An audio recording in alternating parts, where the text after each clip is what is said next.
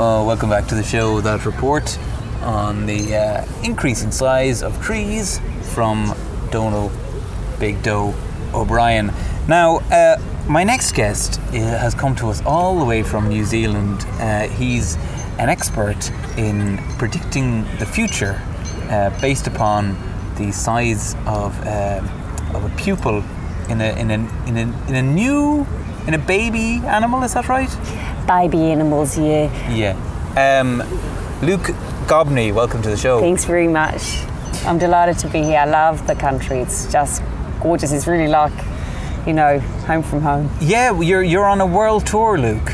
That's right, yeah. Just trying to teach a few people in local communities about how to better predict kind of important things for their own communities, because everybody, weather's more important to some people, or some people find... Yeah, you got your start kind of predicting the weather for people. That's right, yeah. And to a certain level of accuracy, but then you also made claims that you could predict lots of other things. Well, I'm not sure how I like the way you're putting that.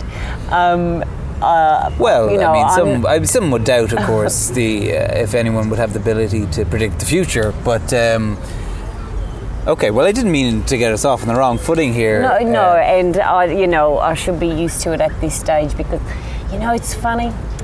What's funny is you'd think that the more something happens, the more you get used to it, wouldn't you? Just generally as a statement.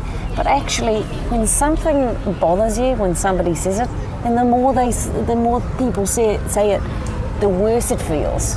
Do you know what I mean?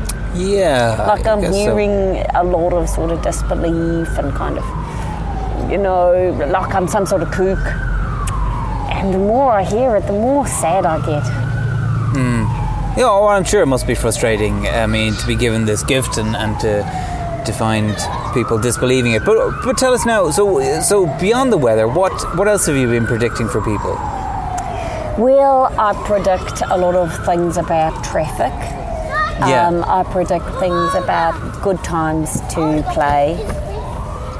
So one of my colleagues there. Sorry, I'll join you in a moment. Join you. Yeah, I do like that. He's just waving your balloon at you there and just asked if you liked it. And you say you do. Yeah. What's great about my team is that we're always working on a load of different projects at the same time. So predictions are one part of the company, but also on many other things. I'm kind of a Elon Musk character, I suppose, or a Richard Branson. Right. Okay. So an entrepreneur in ways. Yeah.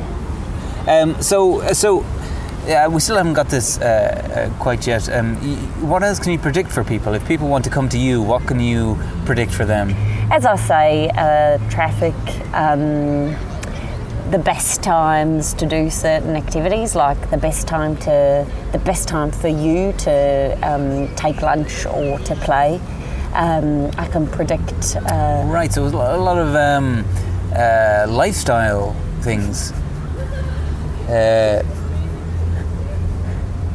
In a way, it's almost not prediction. Like it's just like telling somebody when to eat lunch. Like that's. A lot of people would predict things further in the future, but you just... Well, I could predict when would be a good time for you to eat lunch next year, if you liked. And do people need to bring an animal to you to have those predictions? Well, I have actually a number of animals myself, but if you prefer to use your own animal, this is one of my animals here. This is Jerry. Hey, Jerry. Okay, so Jerry's a dog. Jerry just walked past us, not that interested. Well, because we do see the animals as colleagues as well. Okay, because obviously they play an important role in business. So without them, would you be unable to predict things without them? Absolutely. What would I use as as the circle of my sun does. Have you tried using a baby? What about your colleague with the balloon? How does that factor into it? It's Damon. Damon is running some experiments at the moment on when is a good time to have a balloon. I don't really think it's what would be the funny. Sorry, no, it just seemed like a strange thing. Like, what would be the bad? I mean, when is it a bad time to have a balloon? When is it a good time to have a balloon? According to Damon's research, which is published in one of the journals that we publish, if you say it's good to have a balloon at a birthday party, then I think everyone's going to be a step ahead of you. That's not one of the top ranking ones, but perhaps because Damon has not been invited to that many birthday parties. He hasn't actually tried. Well, he has, but statistically, his birthday appearances with the balloon, it's kind of like it wasn't right. But bad places would, according to Damon, be in small shops. Because he's found that in small shops, like specifically if the small shop Sorry, there was a bee there. That's another colleague, actually. That's Bruce. Bruce is running some experiments about small flowers and when is a good time to plant small. When is a good time to plant Surely small flowers? Gardeners already know about when's time to plant flowers. Like, well, we need to do our own experiments, and we can use that information as a kind of normal. Okay, but hold on. Let me get back to the balloons. So or it's not or whatever. It's not good to have a balloon in a shop, a small shop. Yeah. Why is that again? Just because sometimes the people who own the shop don't really like it. Okay, I see. And what about when's a good time to have a balloon? A good time to have well, if you look at Damon at the moment, Damon is obviously here outside and really enjoying himself. He's over there on the bench. Can you see him? Oh, he's there, yes. Yeah, so he's really bouncing that up and down. Yeah. And when he's bouncing it up and down, there's actually a sensor in the balloon, and when he bounces it, that registers, and that's how we then can look at the data about how much he's enjoying himself, and we match that up with triangulation data and GPS stuff. So we know that now in a playground, that's where Damon is at the moment. It's great to have a balloon in a playground. He's obviously very, it looks like he's attracting some other colleagues and or future colleagues. I'm not sure. They're a little bit too far in the distance to know if they're part of my team, but He's definitely having a good time with that balloon. So now we'll be able to use that and publish that data, Yeah. Okay, interesting. Now, you're going to do a little prediction for me. That's right, yeah. You've brought along what? This is a... This is a gerbil. A gerbil, okay. Well, that's very manageable size, isn't it? Hard to see the size of the pupil, though, on a gerbil, I would think. Well, actually, the whole eye on a gerbil is kind of like a pupil. It's really... because it's so small, might as well be, Right. For your information, that's all you need to know, right? Yes, okay, sure. Okay. So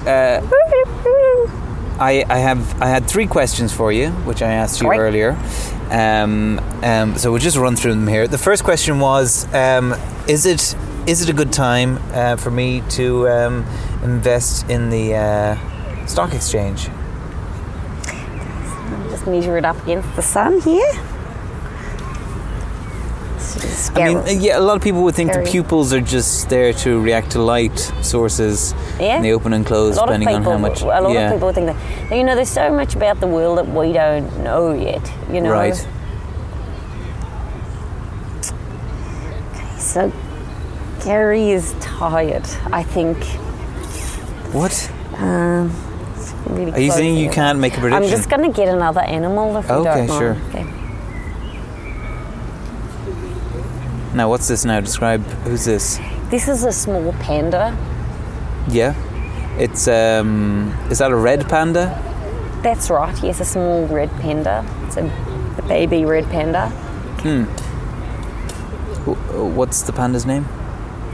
Pam. Pam, okay, I see. So you're grabbing the muzzle of the panda there. Yeah, I just needed to look at me. Pam, stop. Pam, come on. Pam, can we do this later? Can we do this? Can we do this at home? Not right here? Pam, come on. Pam, I said I was sorry.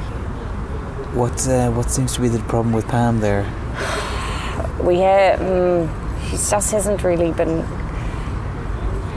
doing a job lately, and I kind of gave out to her earlier on. And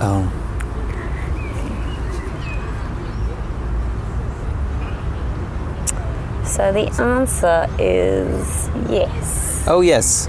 Okay. And how do you know it's a yes? Can I ask you that? Or So if you see the sun shining down into her eye. Yeah. See that? And this is my pocket sundial. Right. And if I hold it up here beside the pocket sundial, I can make shapes on her eye. Right. And then depending on whether they look kind of like positive or negative or pretty or ugly, that's the depiction. Obviously, it's not that simple.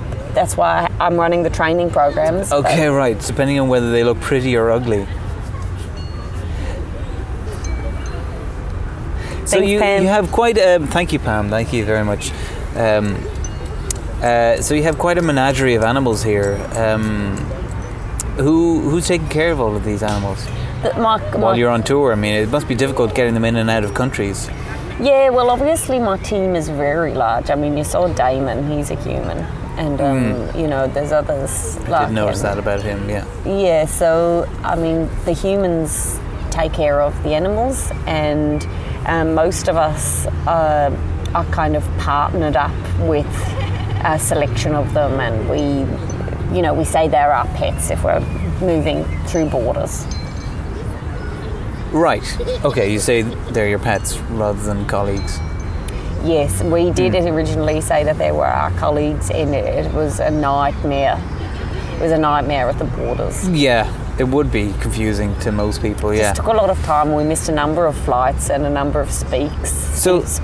So Luke, if people want predictions from you, how can they get in touch? So the best way to get in touch would be by email. Okay, do you have an email address? Yes, my email address is luke@gmail.com. Wow, you got luke@gmail.com. That's As pretty... I say, I'm a real... innovator. Yeah, I mean, I would have... Pioneer. I'm one of the first, generally, with things, so... Because obviously, if you're good at predictions, you never last. Luke, I think you better go because I see a couple of your colleagues there. Are they tiny birds? They seem to be running out into the road with a sandwich. No, they're not mine. They're not actually. yours? No. That's strange. Okay. No, I don't use birds. Oh, okay. Yeah. Good to know. Well, Luke, thank you very much for being on the show. Thank you. And if anybody wants to sign up to a community training course, email me at luke@gmail.com. Great stuff. Thanks. Thanks. Hello.